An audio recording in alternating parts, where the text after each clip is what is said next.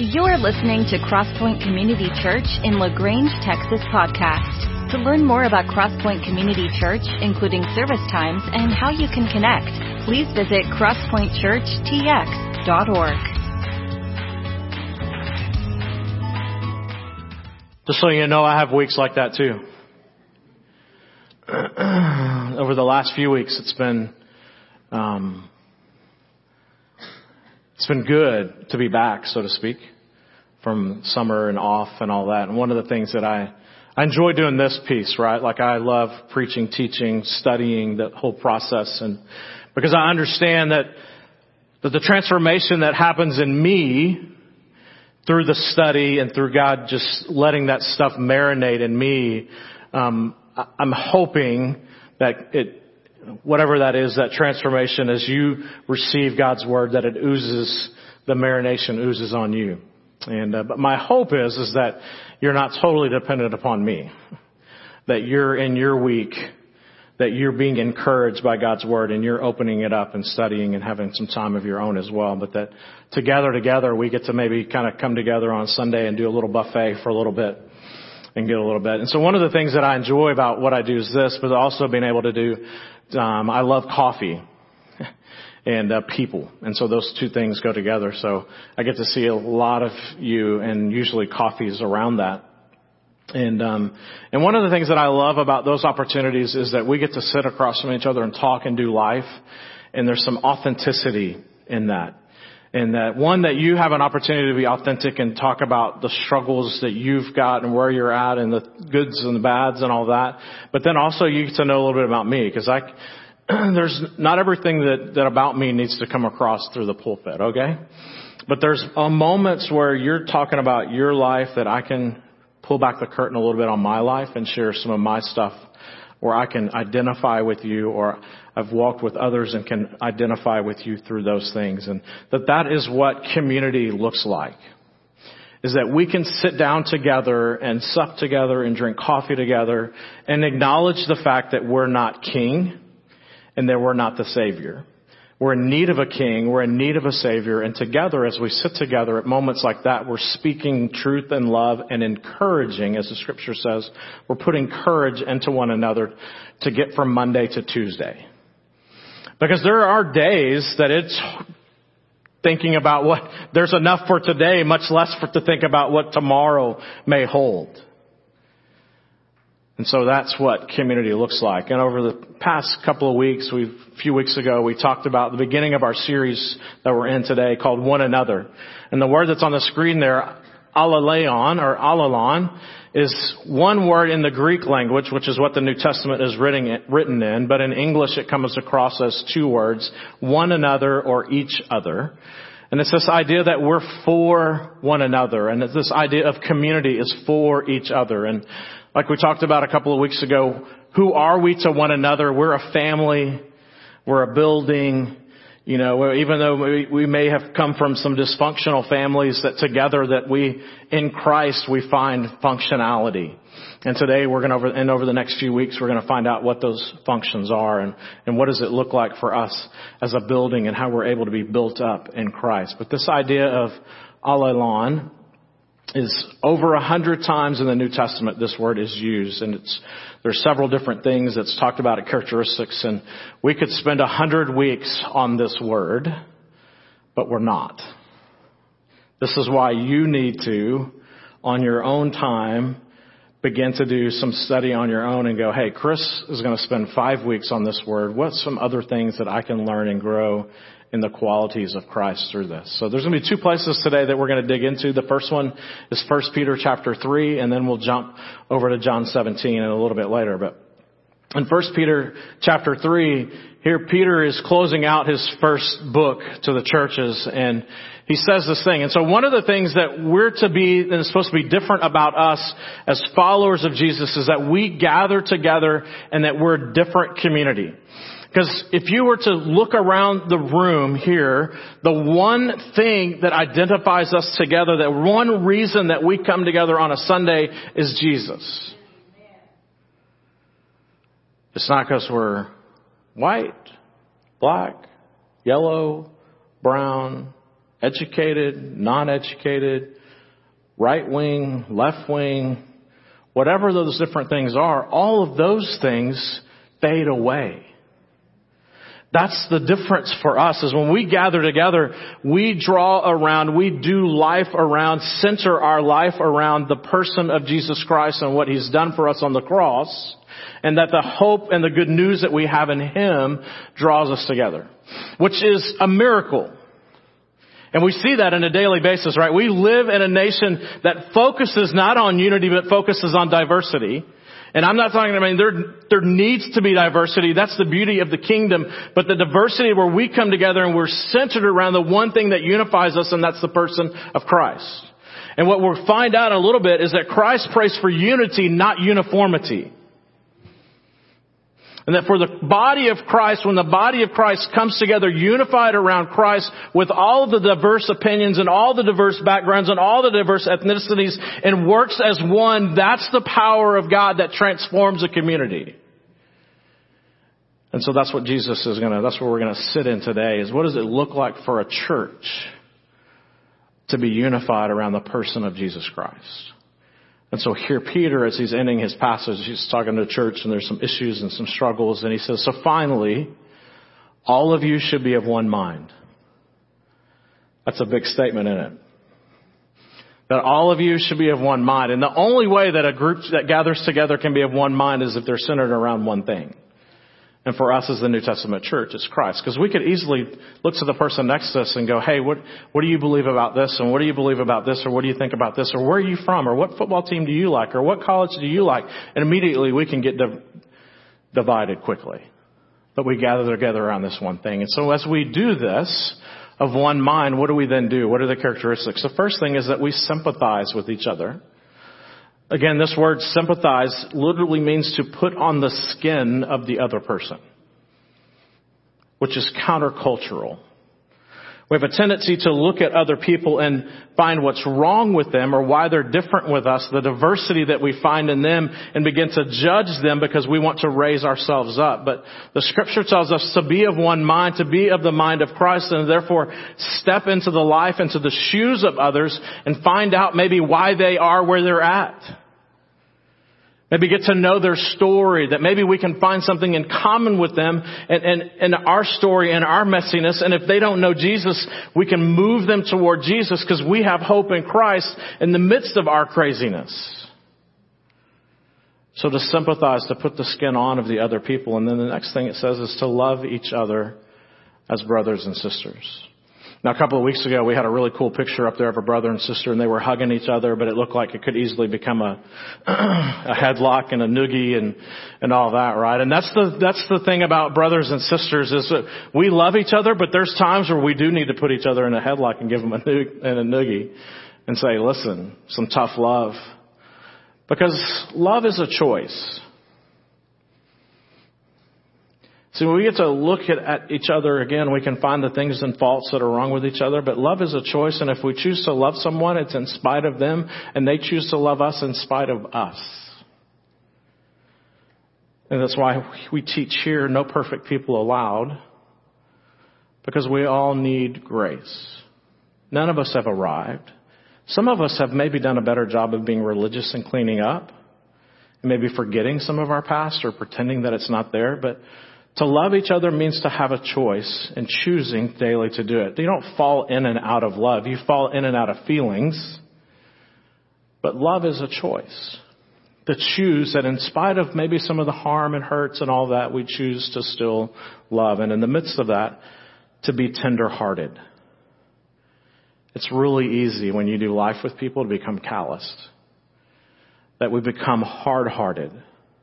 Because people have hurt us. People have cut us deeply. And so the natural tendency is that our heart becomes calloused, and we even put it in a box, and we're going to keep it safe, and we're never going to, and if maybe every once in a while we might pull the heart off the shelf, but we're afraid that it might get hard. But for us to choose to love and to be tender-hearted and to keep a humble attitude. This is tender-hearted and humble attitude speaks about us becoming easy for us to become religious and rule keepers and modify our behavior to clean up. But that this is a tender-hearted thing for us to continue to grow and to be changed and to see other people and to see the tapestry of life. That we have a tendency to present our best picture, and we present a tapestry that looks all put together, what I call the filtered life, that you've taken 1,000 photos and had just the right one and you present it to people.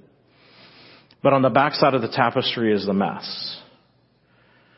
And that Jesus is in the backside of the tapestry doing his work with you and moving and shaking so that on the outside there is some beauty on the other side. The beauty is not you, it's Christ in you. And that people are seeing in you that as you're being transformed, that the messes of our life are being transformed on the other side. People are seeing Christ in you and they're drawn to you because of the glory of Christ being shown through you in the midst of our mess. And that Jesus even prays for that in John 17. He prays that our messiness will bring glory to God.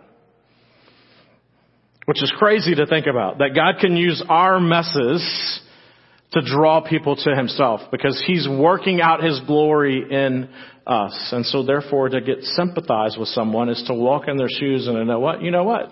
This may be a messy season for them and maybe a messier season, but my season of messiness over here was just as messy. And if not for Christ giving me hope and good news in the midst of that, I would still be there. Another characteristic of a person that's being unified in Christ is we don't repay evil for evil. We don't retaliate with insults when people insult you. Instead, you pay them back with a blessing. This is living life upside down. This is what the world doesn't do. We are in a world right now where we're heavily divided and thinking about all the different ways that we're diversified and we're yelling at each other. We're shouting instead of toning down the voices. We get a little bit louder and we try to say it in different ways. We just keep turning up the volume, hoping to be heard over the other person. But for us, it means that there may be times where we're insulted. But they're not insulting us. They're insulting us in our pursuit of Christ. They're insulting Christ. And so we do a blessing and says, this is what you have been called to do. In Christ, you're to swim upstream differently than everyone else. And in this, you will be his blessing. So there's challenges to living in diversity. The first one is diversity. Some of you are northerners, some of you are southerners, some of you didn't even grow up in the United States, and so now you're here, and so different language, all these different things. Some of you think about this way. Some of you are from the cult called A&M, and some of you are from that other cult called Longhorns, Hook 'em, whatever y'all are doing. And so you're all these different things. So diversity happens. But when we come together here, those things melt away because we're founded on the person of Jesus Christ.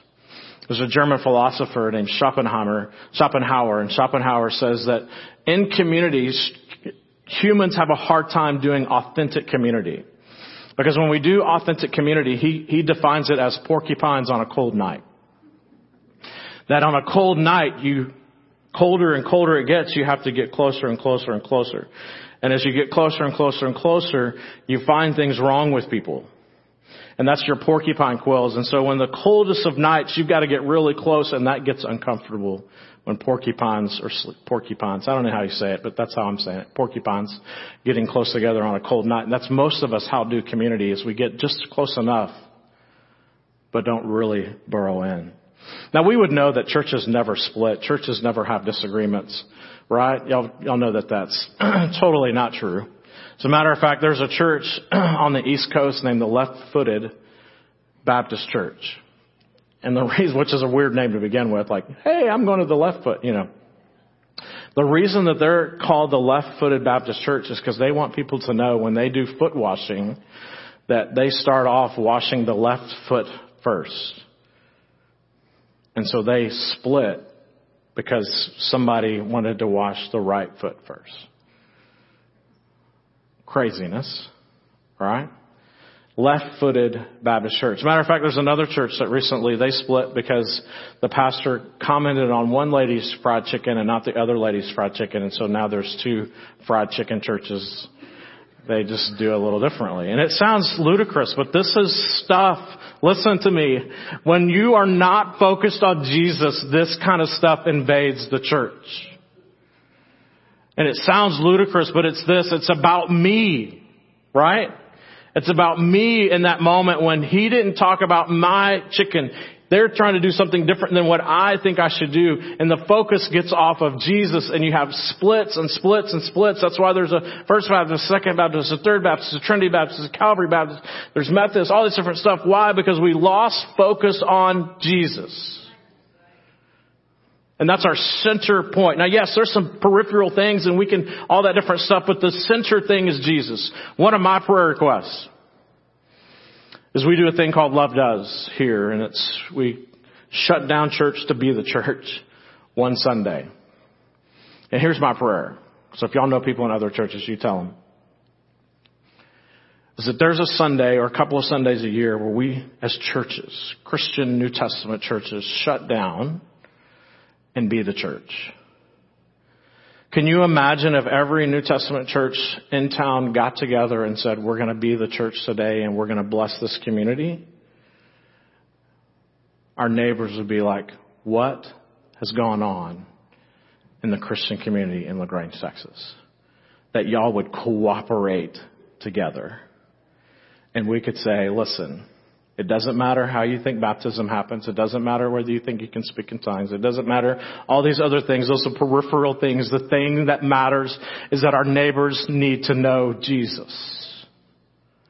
And we're willing to throw those things away for the person of Jesus Christ. Because our neighbors, our kids, all these people that we do life with that don't know Jesus, they're in a mess just like you and they don't have Jesus. And that should break our heart. That's why Jesus came over the hill at Jerusalem and he looked at the Mount of Olives and he looked down and he knew the personal crushing he was going to enter into, and he looks over at Jerusalem and he weeps for them because they do not know him. Can I tell you, even today, in Israel, less than 3% of Israel, the place of Jesus, less than 3% know Jesus. He still weeps over Jerusalem. So the challenges of living in harmony is many of us we just have little in common and only one thing can bind us together, which is the person of Jesus. My question for us is this: can the oneness that we find in Christ hold us together when there's moments that we want to splinter? Can the oneness that we find in Christ hold us together in those moments that we want to splinter over other things? This takes maturity in Christ. And that many times why churches have split, why we have different things, is because we're just 9-year-olds doing church. The dangers of living in harmony is, you see it in Genesis chapter 11, where people came together for a little bit thinking they were doing good, and the Tower of Babel happened and God dispersed them. Humans have accomplished great things when they've come together. Even right now, we're sending teams to Florida and they're doing great things, and it takes an organization to feed. And I know our church is a part of a team that's feeding 60,000 meals a day. That's part of you. Because of your generosity, we're part of that. We send teams and we have people part of that. And all over things are happening. This week, something happened in Flatonia and someone lost everything, and we're part of that team helping them rebuild and doing those things and all that different stuff. Those are things that sometimes you don't even know that's happening, but because of your giving, because of your stuff, like we're able to do that stuff. We are doing church. We're being church. Church happens here. This is our gathering, but the church happens on Monday when you go to school, when you go to work, when you go to play, when we step into other people's messiness, when their house burns down and they don't know it, they don't have insurance. We step in and say, this is what Jesus does. We jump in with their skin and say, what would we want for them to do for us? The challenges are living in harmony is we focus on the diversity.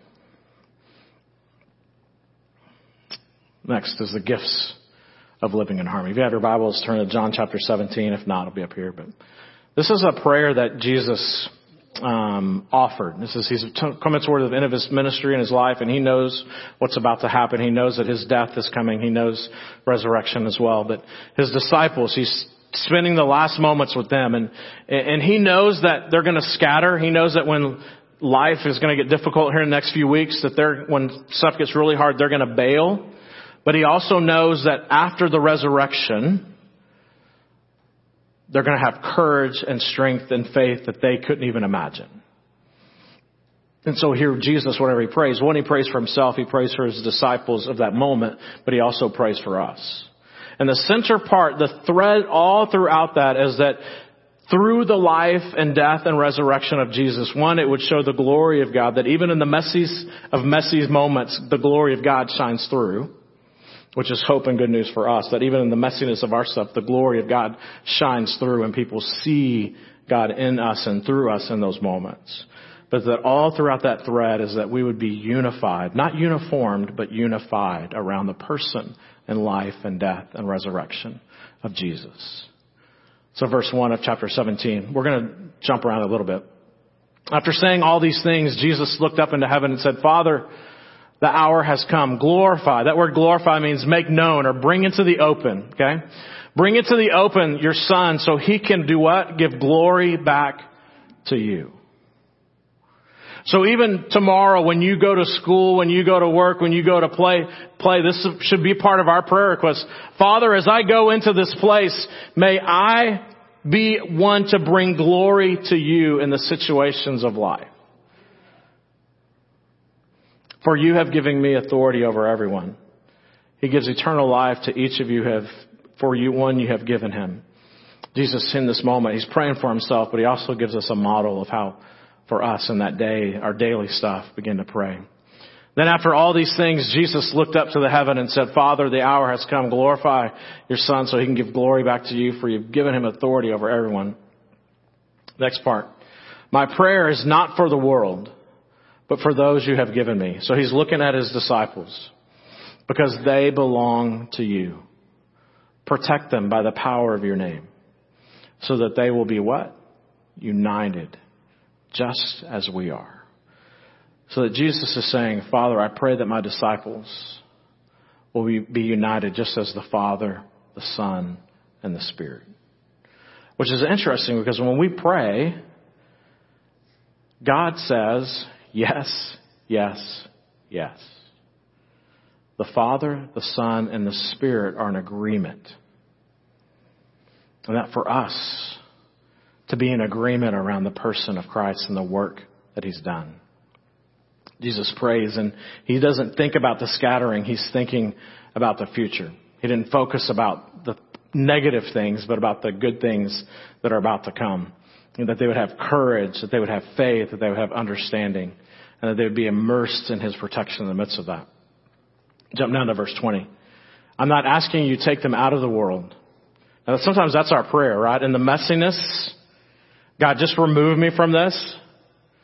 When Scripture tells us that Jesus, God allows situations in our life. He allows them not because he thinks that we're strong enough, but because he knows that we can lean into him and that he's strong enough. See, he's our strength. He's our power. He's our wisdom. He builds up in us trust that he is God, that he is king, and he can handle any situation that he allows us to go through. I'm not asking you to take them out of those situations, but to keep them safe from the evil one. There is evil, to keep them safe from those things. This reminds me of the illustration that I've received from many ladies talking to them like, hey, how's the pregnancy going? How are things going? How's the baby? Where is it? Is it a peanut? Is it a grape? Is it a whatever? I know they're doing little fruits and stuff now. All right. And they're like, oh, it's a, whatever it is. And they're like, oh, and then guess what? I felt him or her move. And you can just see their eyes light up. There's this hope. There's these dreams. They don't think about the times that their kid's not going to have the room clean and they don't take out the trash. Or they're on them for 1,000 times that they didn't do such and such. No, what do they think? They think, oh man, I have such dreams for my child. And this is Jesus in this prayer. See, he knows that his disciples are going to scatter. But as a mother in the womb has hopes and dreams that there's going to be some great things, there's going to be some great moments. Jesus knows that there's going to be great moments ahead for his children. And he knows after the resurrection that they're going to have resurrection power. That the Holy Spirit power will come on them and they will be able to be a part of and be in situations that apart from him they could not walk through. But because of the resurrection power of Christ and their belief in him, they will be able to stand strong in the midst of it in community. because you'll be able to be encouraged. So Jesus is like a mother in a womb saying, I can see their future. And I'm praying not only for the disciples that were there, but also for us. These disciples, but also those who believe in me through the message. He prays for all of us that we will be one.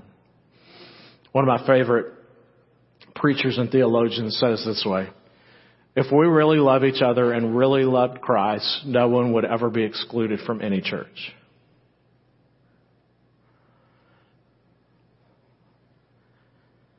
It's pretty powerful. Do you think there's people in our community that feel excluded from a church? Yeah. No church would ever exclude anyone who is Christ's disciple. Man, I read that this week, and I wept over the church. I know Crosspoint, we're not perfect, we're trying. But I know there's still sometimes people feel like, hey, this is not a church for me, for whatever reason. We're humans, right? I get it. And there's also the power of the Holy Spirit at times, that we feel the guilt and conscience and stuff. But man, if love is a choice, right? If love is a choice, how are we choosing to love? Are we loving really, really well? Some days, yes. Some days, no. But what power would it be for us, for a church, to say, man, I'm going to love. And yes, guess what? It's going to be messy and I don't have all the answers, but I'm going to love and I'm going to push toward and point and move toward Jesus. Because I don't want anybody to not know Jesus in the messes of life. That I can have the messiest of days, the messiest of weeks, and things out of my control. But I know that if I have Jesus, I have hope and joy. That's not dependent upon my circumstances, but totally on the person of Jesus. And Jesus continued on, and he says, I pray that there will all be one, just as you and I are one, as you are in me, the Father, and I am in you. And may they be in us so that the world believes that you sent me. See, by the way that we love, people are drawn to the church. They're drawn to community like this. I've given them the glory that you gave me. Get that? So church, we have the glory of Jesus when we're united as one. So they may be as one as we are one. I am in them and you are in me. May they experience such perfect unity in the world will know that you sent me. And that you love them as much as you love me. Jesus prays for unity, not uniformity, but unity. And that unity is drawn around the person of Christ. Biblical unity, okay? Biblical unity produces authentic community. We can talk about the things of life and know that those are peripheral things, and sometimes we can agree to disagree. Listen, we do it in staff, we do it in elders meetings. There are times that in pursuit of Jesus, in pursuit of His glory, we disagree over things, but then we come to a conclusion and just say, listen, here's where we're at, and for the unity of the cross, for the unity of Crosspoint community, and for the gospel, we're going to agree to disagree on this, and we're going to move forward together, because I know we trust that we're for each other and for Jesus, not against each other. But our natural human tendency is to think that everyone's out to get me and not for me. Biblical unity produces authentic community where we can be trustful and you can say, hey, how are you doing? And you can say, my day stinks. And to know that there's not judgment, that people will be sympathetic and try to walk in it with you. Because they know today maybe their day is not as messy as yours and they can walk in it. And that the power of Christ is what draws us together. Let's pray together.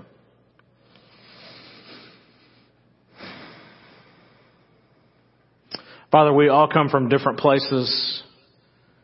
We've all been raised up in different ways. We all have different thoughts about different things. And some things are important, some are less important and more important than others. But the most important thing is the person and work of Jesus Christ. So Father, I pray that here this morning that we gather around the cross, that the cross is equal footing. It doesn't matter about our education. It doesn't matter about our wealth. It doesn't matter about where we've come from. Everything that matters is, do we know Jesus and the gift that He's given us in His life, death, and resurrection. Father, I pray here for us in this room that as we centrifuge out of here for Monday and Tuesday and Wednesday and Thursday, that we not look at the things that divide us and the things that other people may fall short for whatever reason. But Father, that we find commonality and choose to love even when there is diversity, even when there is difference of opinion, even when there is something I don't like, Father, to find commonality for the purpose of knowing whether my neighbor knows Jesus or not. Father, I pray that we would weep over LaGrange, we would weep over Fayette County, Round Top, all these places, so that just one more might know you. May we be unified in that. It's in your Son's name that we pray. Amen. Thank you for joining us for the Crosspoint Community Church podcast. It is our prayer that this message was encouraging to you as you follow Jesus. For more about Crosspoint Community Church, you can find us online at crosspointchurchtx.org. Have a great week.